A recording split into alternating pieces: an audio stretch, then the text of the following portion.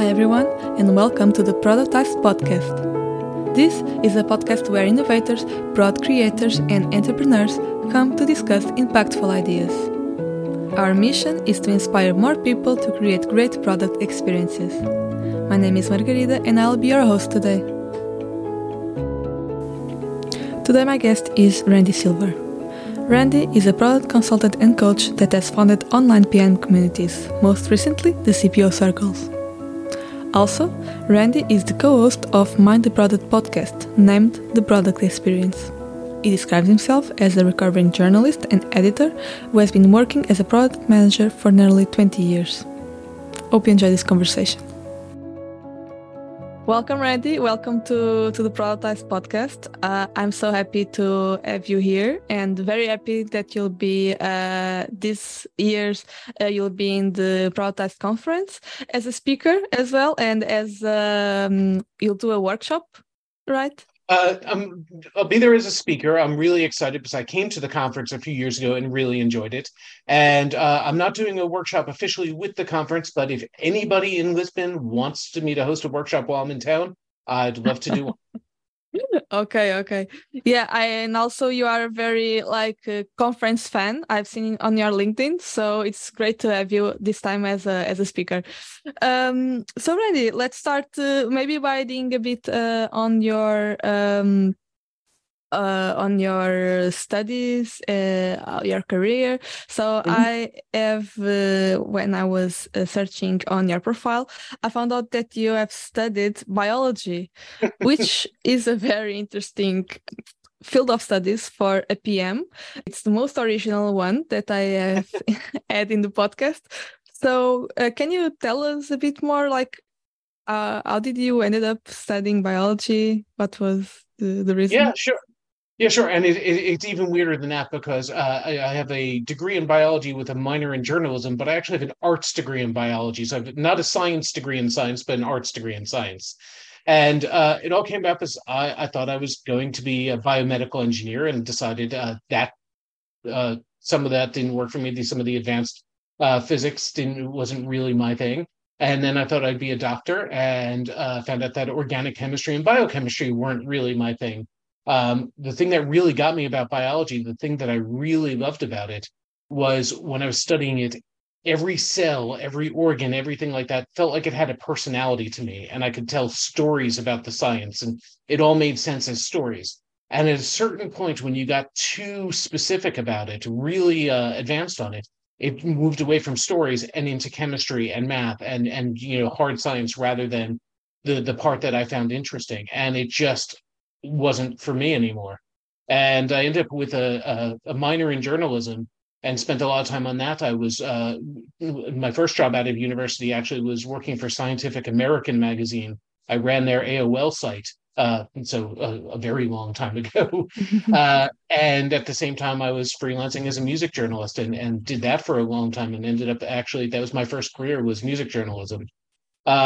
So yeah, I have a very strange background in terms of education, and it got me into all this. But it did get me to the point of writing about music and being in the right place at the right time when the internet was really taking off and commercial companies were starting to invest in it. And I helped start a bunch of music websites, and I learned an absolute ton. It was great. Wow. When you said that when you were studying biology, what you liked was telling stories about it, that's quite PM in some sense, but I bet at the time you didn't know. But that way of the storytelling and make the puzzle and make the story, it's quite interesting. Yeah, it was exactly that. What I've discovered is everything I did flowed really naturally to the next parts of my career. And when I host the podcast for Mind the Product as well, and we ask everyone who comes on, how did you get into this product stuff in the first place? And everyone has a weird story about it. But when you look back on it, you can see a lot of logic, how the different things you've done really help complete you as a person and round you out, and you bring different skills and competencies to the job. And I think it's really important for that people do that. But what I found was I was writing, and I was a good writer, but not a great writer. But I think I was a very good editor. I liked helping other people make their stuff better. And because I was working on websites, I worked with designers and developers and other editors, as well as the writers. Mhm. And I found out that working with all those people, trying to make things better than the sum of their parts and help direct them all towards something that was going to delight our customers and pull it all together, it took me a long time to realize it's a very transferable skill set. Mhm. What I did then and what I did as a product manager and then later in product leadership and now in coaching and consulting, it all really comes back to that. And how do you take a bunch of people who have their individual skills, who are all really good at stuff and have a real interest in doing it, and mold them all together to make something that is targeted at delighting our customers in a way that's feasible, viable, and usable. And really, that's all that we do. Oh, wow. Okay, and you started by doing that as an editor, so without knowing it. Exactly. I think it's the same job. I just get to play with different toys these days. Yeah, okay, understood. Um, and how did you ended up in, well, how did you move to the PM career? So when I decided that I didn't want to be a music journalist anymore, it was right about the time streaming came in, and I could see the writing on the wall that people weren't really going to be paying for music content anymore. And also, I'd gotten into the industry because I didn't have access to all the great music that was out there. And well, once streaming came in, you had access to pretty much everything, and you didn't need to get paid bad wages to be able to get all the music. Now I could go out and get a real job and still Mhm. have all the music. So um, I moved over and started doing other things in with websites. And I was back in New York at that time, and there was no discipline that I knew of about how people were doing this. We're all making up as we went along. And so the job title I had was called producer or senior producer or interactive producer, things like that. And there was a little bit of discipline around things like information architecture and some other bits. But most of us, we were just, I'd get together with a designer and a developer and try and get them on the same page and try and get us to do something. And I was doing a lot of the stuff that I did as a product manager, just I didn't know anyone else who was doing it in a similar way. We were Mhm. all kind of making up as we went along, doing a lot of waterfall and knowing that it wasn't working very well and trying to figure out ways to do it better. And after a while of doing that, I happened to meet somebody, and she was in London, and so I moved back to London, and I found a job, and they offered me a job as a product manager, and I said, "Great, what's that?" And they told me about Scrum and about Lean and about Agile. And I said, "Oh my God, there's other people working this way. There's best practices, or what I've now learned, better practices, because there is no best. But there's, I can talk to other people and we can work to create better processes. And you have an entire division that's trying to do this in new and better ways and working together." So I signed up, and I haven't looked back. That was 15 years ago. So I've been doing the job for far longer than that, but I've been officially a product person with the title for about 15 years. Oh, okay. So you, in this part of your career as being a producer, this was before Scrum came in. Like you just, I'm sure it was around. I mean, it's been around forever. People have been using it for a long time. It just wasn't popular or wasn't Mhm. something that had made its way into the New York scene at that point. I'm Oh, sure there okay. are other people who will tell me that they were using it and doing proper agile and product management in New York back in the early 2000s, but it just wasn't something I was aware of yet. Okay. And then you moved to Europe and ta-da! Welcome to Scrum. Okay, and now Scrum is everywhere. Everyone wants to be Scrum. Uh, well, you during your career, you already unravel a bit of this. You have worked in many different industries, online education, media and entertainment, retail, financial services. So the question that I'll do it now, it's a bit unfair because it's very difficult to choose. But like, do you have one or two experiences that you would highlight as being fulcral for your development as a product leader today? Oh God, everything has really contributed to it in different ways. I mean, some of them were really good experiences, and some of them were poor experiences. But I learned a ton from each, which is the only positive thing to say about some of the bad experiences. Um, Let's see. Being at Amazon in the early days, and when I joined, it was just a bookstore in Seattle. The very week I joined was when they bought companies in the UK and Germany, and then they turned them into Amazon UK and Germany bookstores, and then a year later launched the music stores there. Seeing what it was like to go through that incredible startup unicorn type experience, uh, and understanding all the good things that came with it, and then understanding that I was not mature enough, maybe in my career, to go from an area that was going for a massive land grab and trying to establish a beachhead in a field, to once we launched trying to optimize things and going from, okay, we want 5, 10, 20% of the market when we launch. That's our ambition. And then once we had launched, saying, okay, well, now we're moving on to video and electronics and all the other categories. So in music, we're trying to refine things and we want to see a 0.25% improvement. It's a massive mind shift. It's really difficult if you're in the pioneer mindset, to all of a sudden go through settler and town planner mindsets. And it wasn't something that I was mature enough at that point in my career to do. And that's one of the reasons I left when I did. And I think my bank account regrets that, but it was it was a really good learning.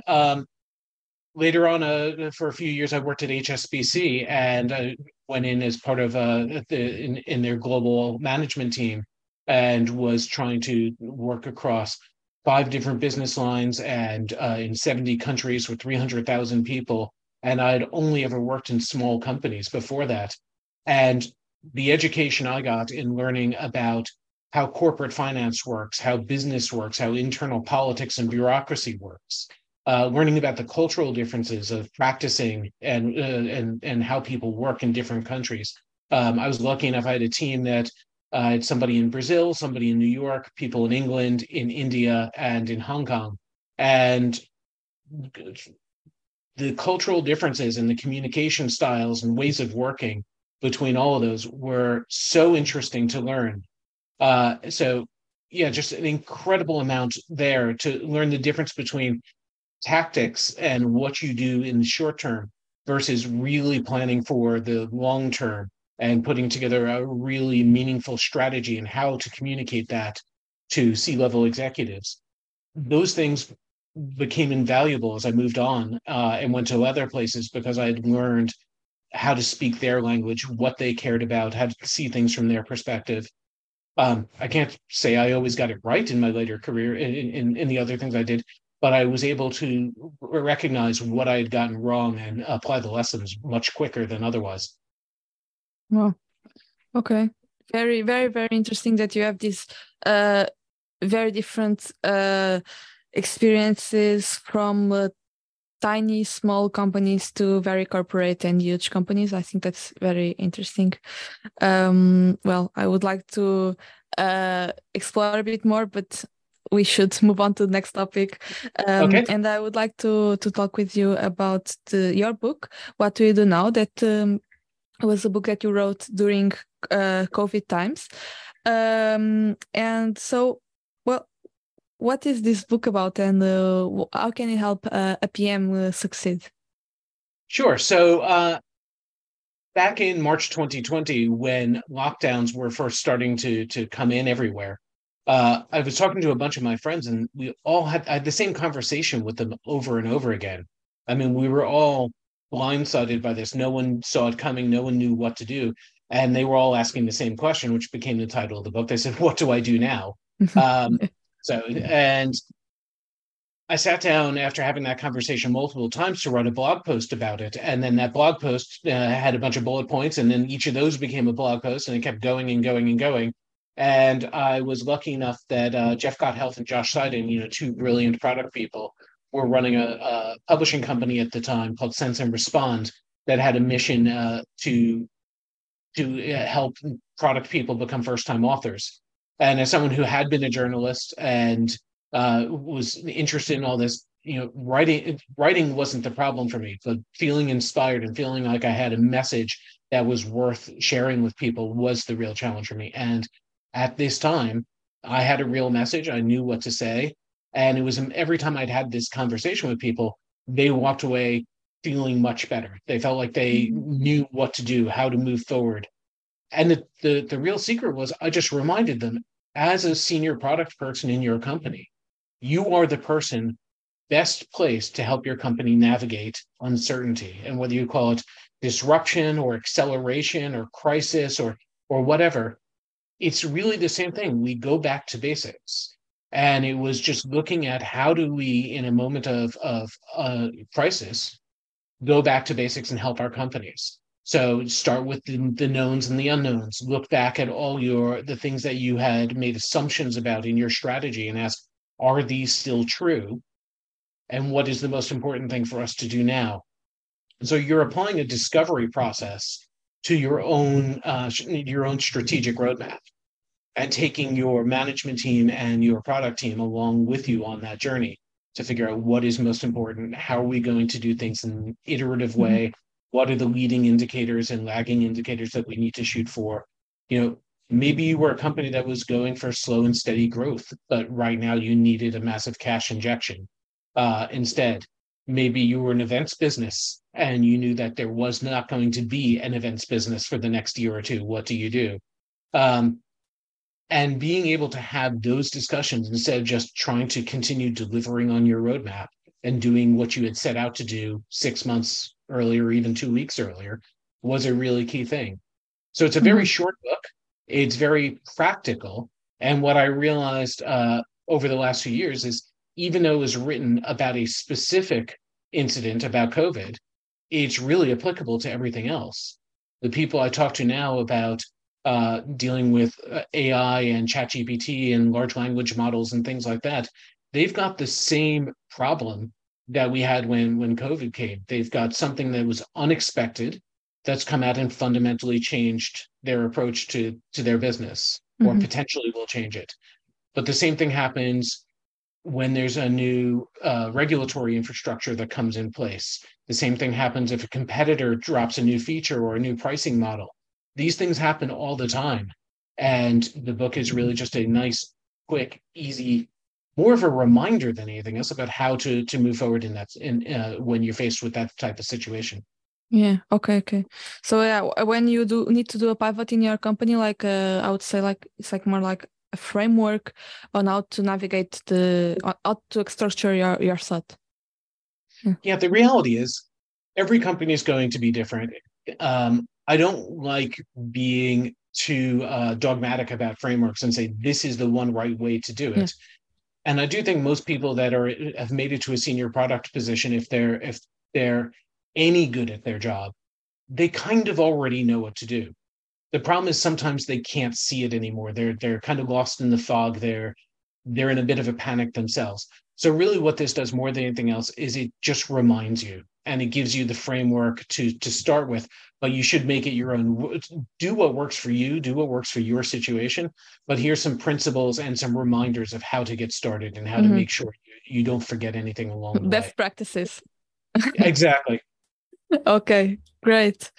Well, also you have done something very interesting recently. You have founded, so you have in the past founded product communities on the internet, and you founded a new one very recently, that is the CPO Circles. That is a community dedicated only to CPOs, where you all get together and discuss some ideas. So my question to you would be like, where the idea of making a community just for CPOs came from?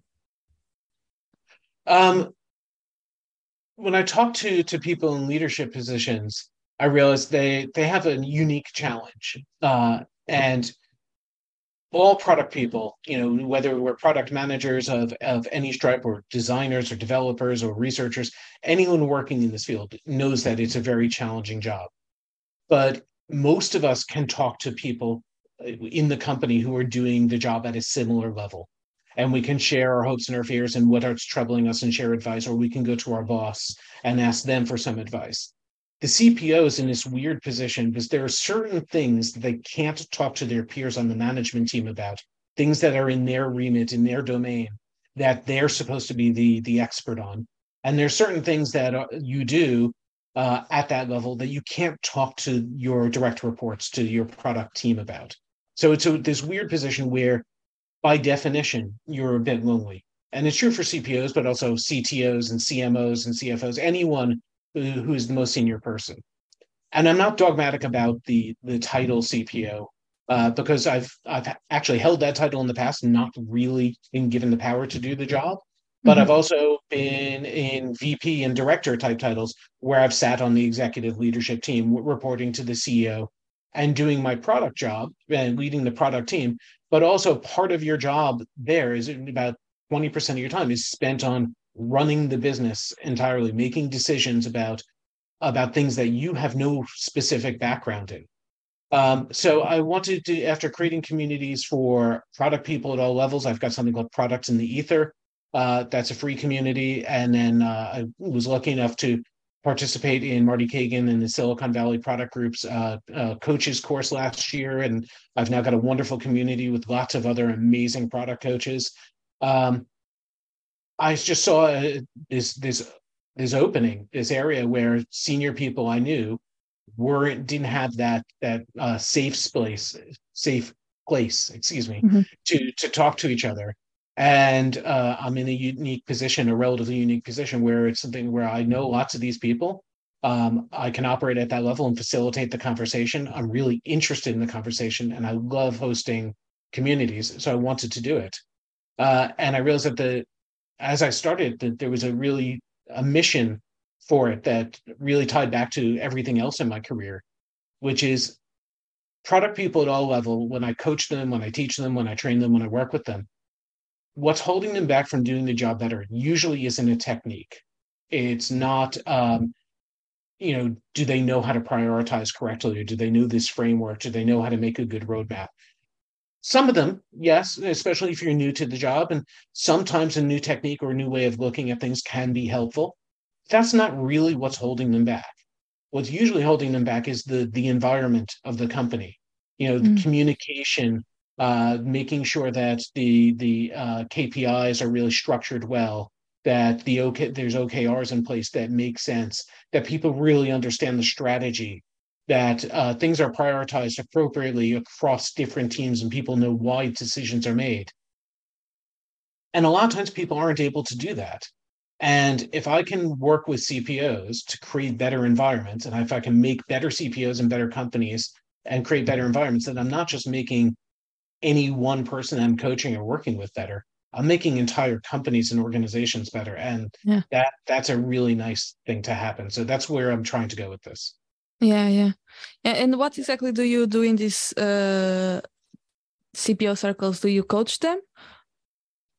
It's still very much in beta. We're starting the community out. You can't. It's like opening up a nightclub or a restaurant. You can't just open the doors and say, "Hey, we're here." Because if it's empty when the first few people show up, then there's nothing. There's no there, as someone said. So right now it's still very much in beta. We're just getting together and having meetups and having some really wonderful conversations. Later this year, around the time of the conference, actually, is when I'll be launching it properly. And then we will have an asynchronous community. We'll have a knowledge base. We'll have some coaching. There's a few other things that are coming as well. The reality is I've committed to the people that I'm working with right now, the people in the beta community, that I'm going to co-create this with them, because I've got strong opinions about what will create value for them, but they're very lightly held. And these are opinionated people. They will let me know what's worth paying for and what's not. So great, we'll go from there. Yes, you have very raw feedback, which is good. Right. Okay. And that's very, very interesting. There are a lot of, not a lot, but there is this need in the market for giving guidance to CPOs. And when I had the conversation with Melissa here, she also identified that need in the market for trained CPOs, because this is like such a new position in the market that most people that are doing this never done it before. And it's like product a few years ago when no one really know what it was, but somehow people ended up there. and now product is more structured, product management like the basics, but the higher levels are still a book to write. Absolutely. Very Yeah, and poetic. Melissa's doing wonderful things in the space. There are other people who do great things in the space. I think it's the reality is, if we're doing this in a community based way, which is what I'm trying to do, there's going to be room for lots of different ones with slightly different personalities, slightly different takes on it. Exactly. And I'm a huge fan of what Melissa does. Yeah, that's not one size fits it all. Mm-hmm. Yeah, great. Okay, so let's jump for our third big topic, which is I would like to discuss with you some of your blog posts and the things that you have been publishing on the internet recently. And so the first one, you published this one very, very recently, that is an article about the product strategy that three big companies made public, Twitter, Airbnb, and Tumblr. So this is already quite controversial topic, especially the Airbnb one in the last few weeks. But one of the things that you advocate in this article is that this is a curious example because these three companies are variations of the same example, but in different stages. And you advocate that the Twitter is in the problem stage, the Airbnb is the turnaround stage, and Tumblr is what good looks like. So can you please expand a bit more on why do you identify these companies being in this layers? Sure. So specifically, they're in those stages with relation to empowered teams, being empowered teams. I can't speak to the bottom line of each of the businesses, so that's a separate thing.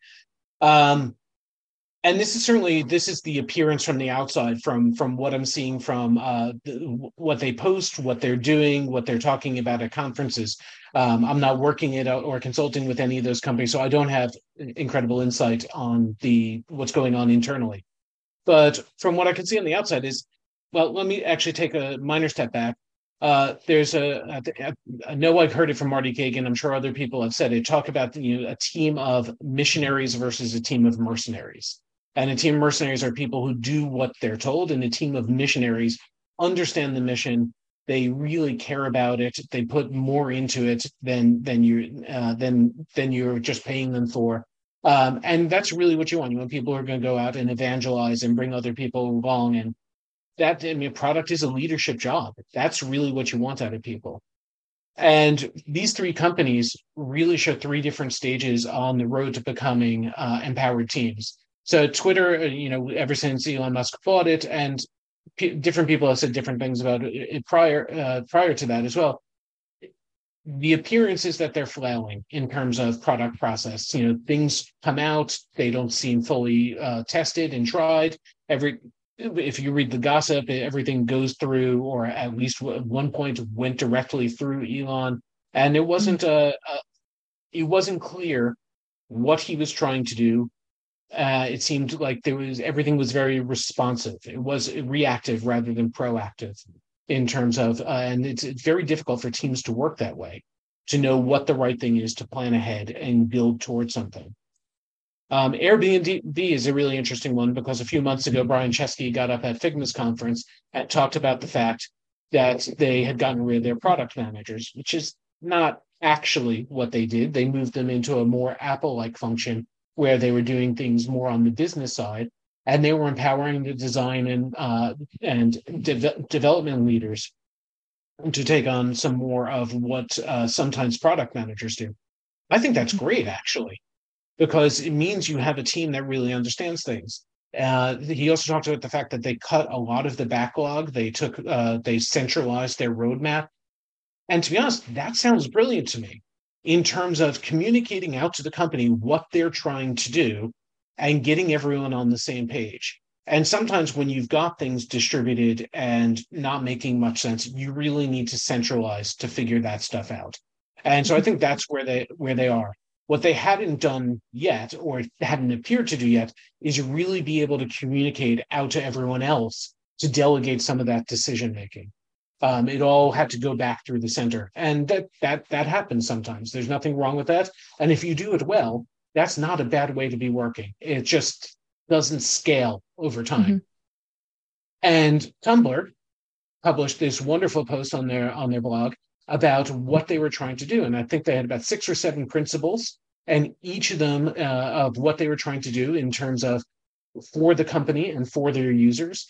They had a very well articulated mission for each of those principles, and they had key results for each of them. Or at least they had objectives for each of them about how they were, what their bets were, what they were going to do to realize those missions. And I'm guessing, because this was so well articulated, that they had internal key results that they would be measuring that success around.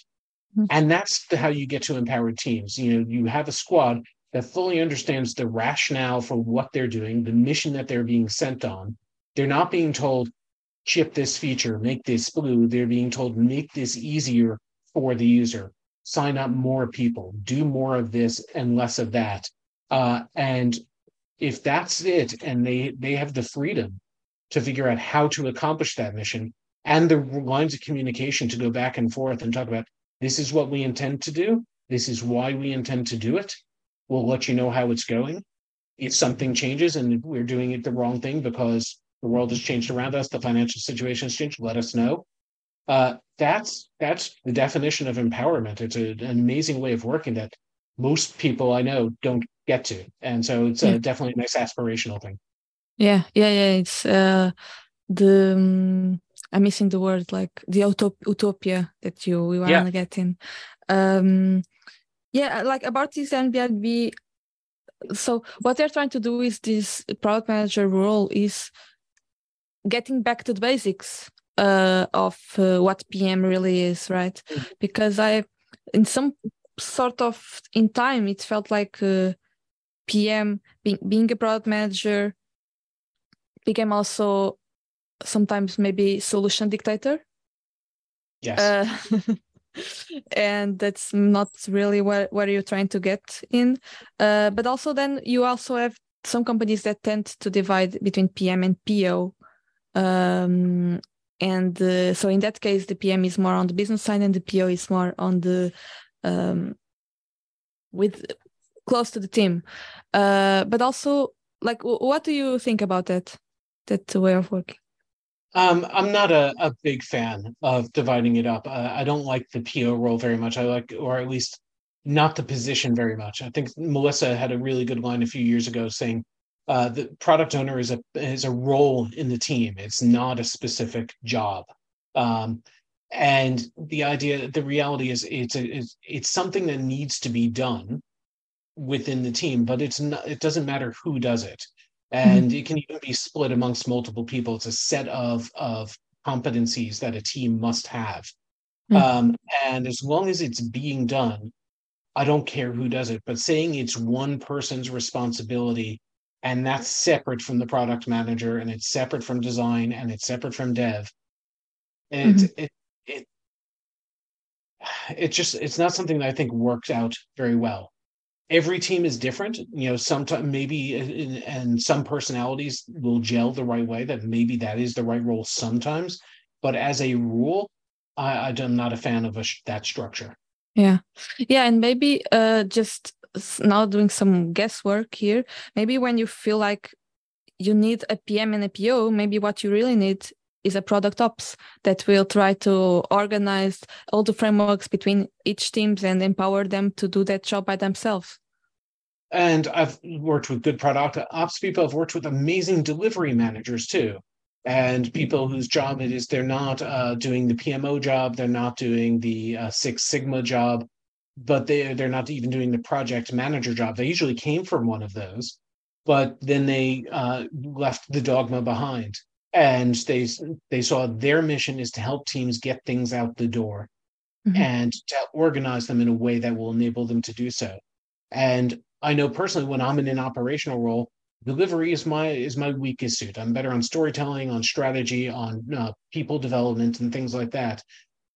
And I'm not an amazing person at shipping things out the door, which is terrible, because if you don't ship things out the door, it's not going to work.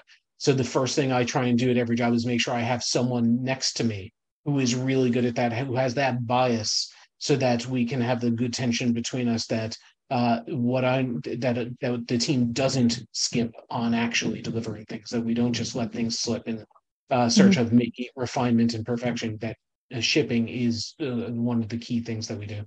Yes, yes, yes. Very important. Yeah. Good. Also, like I was quite surprised when you said that Tumblr is in the part of the example what good looks like, because I mean I'm surprised that Tumblr is the good fella in this story, because just we haven't heard a lot about this company in the last years, but this is just a small note. Yeah, I was surprised too, to be honest. But someone on a Slack group I'm in posted a link to that blog post, and I was really pleasantly surprised. And my guess is just that they'd gone through some hard times, and they had gone through the similar process, I'm guessing, to that Twitter and Airbnb had gone through, and now they're starting to come out the other side. Again, I don't know how this is going to work in terms of business success and if that it's going to ultimately work. But in terms of an environment where people have the best chance of success, it looks from the outside, based on that blog post, it looks brilliant, and I'm really hopeful for them. Yeah. Well, I'm very excited for this idea that this Airbnb idea of empowering PMs more on the business side and the designers and the techs more also to do the PO job, but not really that part of the job that needs to be done. I just think it's exactly very, very interesting, and it really moves the team towards ownership. So, yeah. Okay, so then on your second article that I thought it was interesting to bring it here to our conversation. It's an article about that you wrote about the Mythbusters, and you use this program to TV show to do some comparison with product management, and the article is very interesting, but there was one sentence that you did not explore in the article. Yes, and because you said on this article, just is the most dangerous word in tech.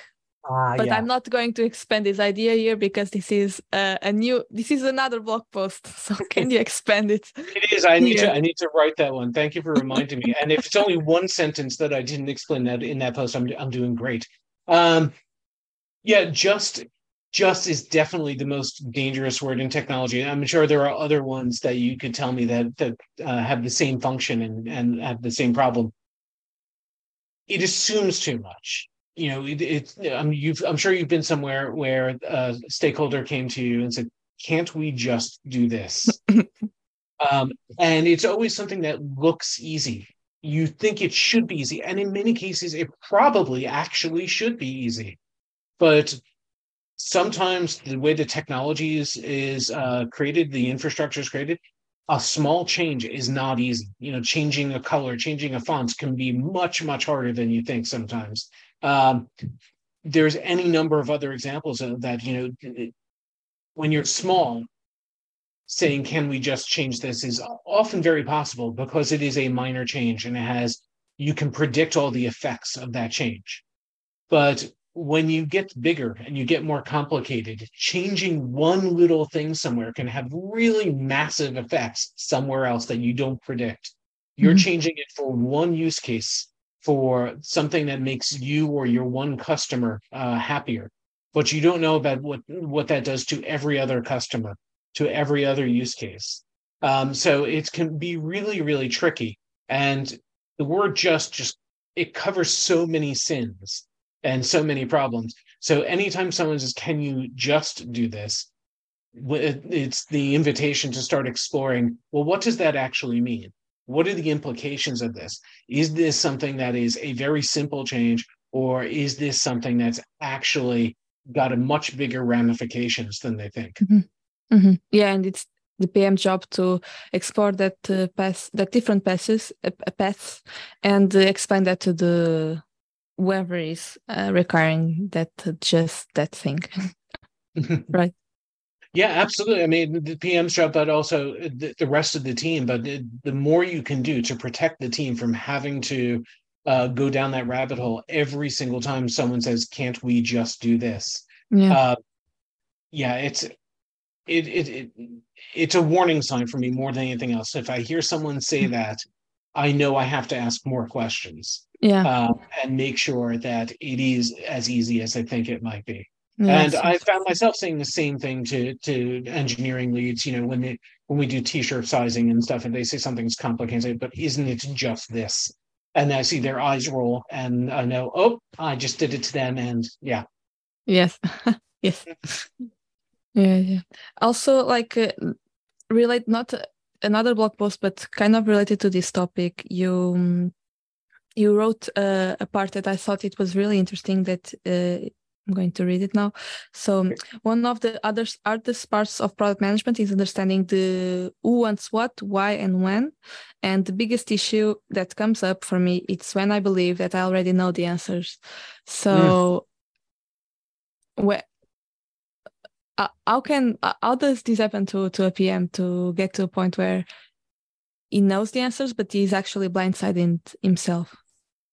I think it's the term that I've heard before is going native. And it's, when you first join a company, when you first come to a new role, you've got fresh eyes on everything. You're asking tons of questions, and you've got that wonderful freedom for the first couple of months of saying, I'm going to ask lots of stupid questions. And I'm going to feel great about it because everyone's going to explain things to me. But after a while, you stop asking those questions and you stop seeing it with fresh eyes. Going back to my journalism days, this is why I love editors so much. Because if I write something, I want someone else to see it because I can't see it through fresh eyes after a while. I'm completely blind to some of it. It's the same thing with everything else. This is if we go back to basic product principles, this is why personas and customer types come in. This is why we try and put ourselves through the viewpoint of other people. This is why it's so important to do continuous discovery, to be talking to people all the time, because you can't see some of this anymore. And you need to empathize and see it through other people's eyes. And if you have the ability to do that yourself, that's great. But most of us need the assistance from other people to do it. Yeah. So bringing in new people to your team, doing research with new customers and new people, it's completely invaluable. Yeah. Yes, that. So it's kind of fake your fresh eyes continuously with this discovery and talk with different customers. Yeah, that's super, super important. Well, Randy, we are getting to the end of our conversation. It's been a pleasure talking with you. And so I have one final question to you. That is, why should people join us in October for the conference? Oh my God, that's a terrible question. Of course, it's so obvious. No, we'll do it through freshers. Well, having been to the conference before, I can just say it's a really well-run conference, lots of really wonderful people, and it's in an amazing city. I mean, just great food, great weather, great people. So all that. But the lineup is fantastic. I know some of the people running workshops and some of the people who are talking, and there's going to be a lot of great stuff. I know my talk's going to be really good because I saw a couple of really great talks recently that really inspired me. I was coming home from another conference, and I basically wrote the talk on the plane, feeling very inspired by other people. And that's always a good place to be in, when you know what things are. And yeah, I'm going to be talking about some of the challenges of dealing with AI and large language models, and based on some of the principles that we talked about earlier, based on the book. But I can't wait to see what Melissa and Tammy and Radhika and all these other amazing people have to say. Great. I'm so excited now for a talk. Great. Thank you so much, Randy. And besides, it's the best place in the world for pastel de nata. What could be bad about that? True. Okay, Randy, thank you so much. This was great. Obrigado. Thank you. Well,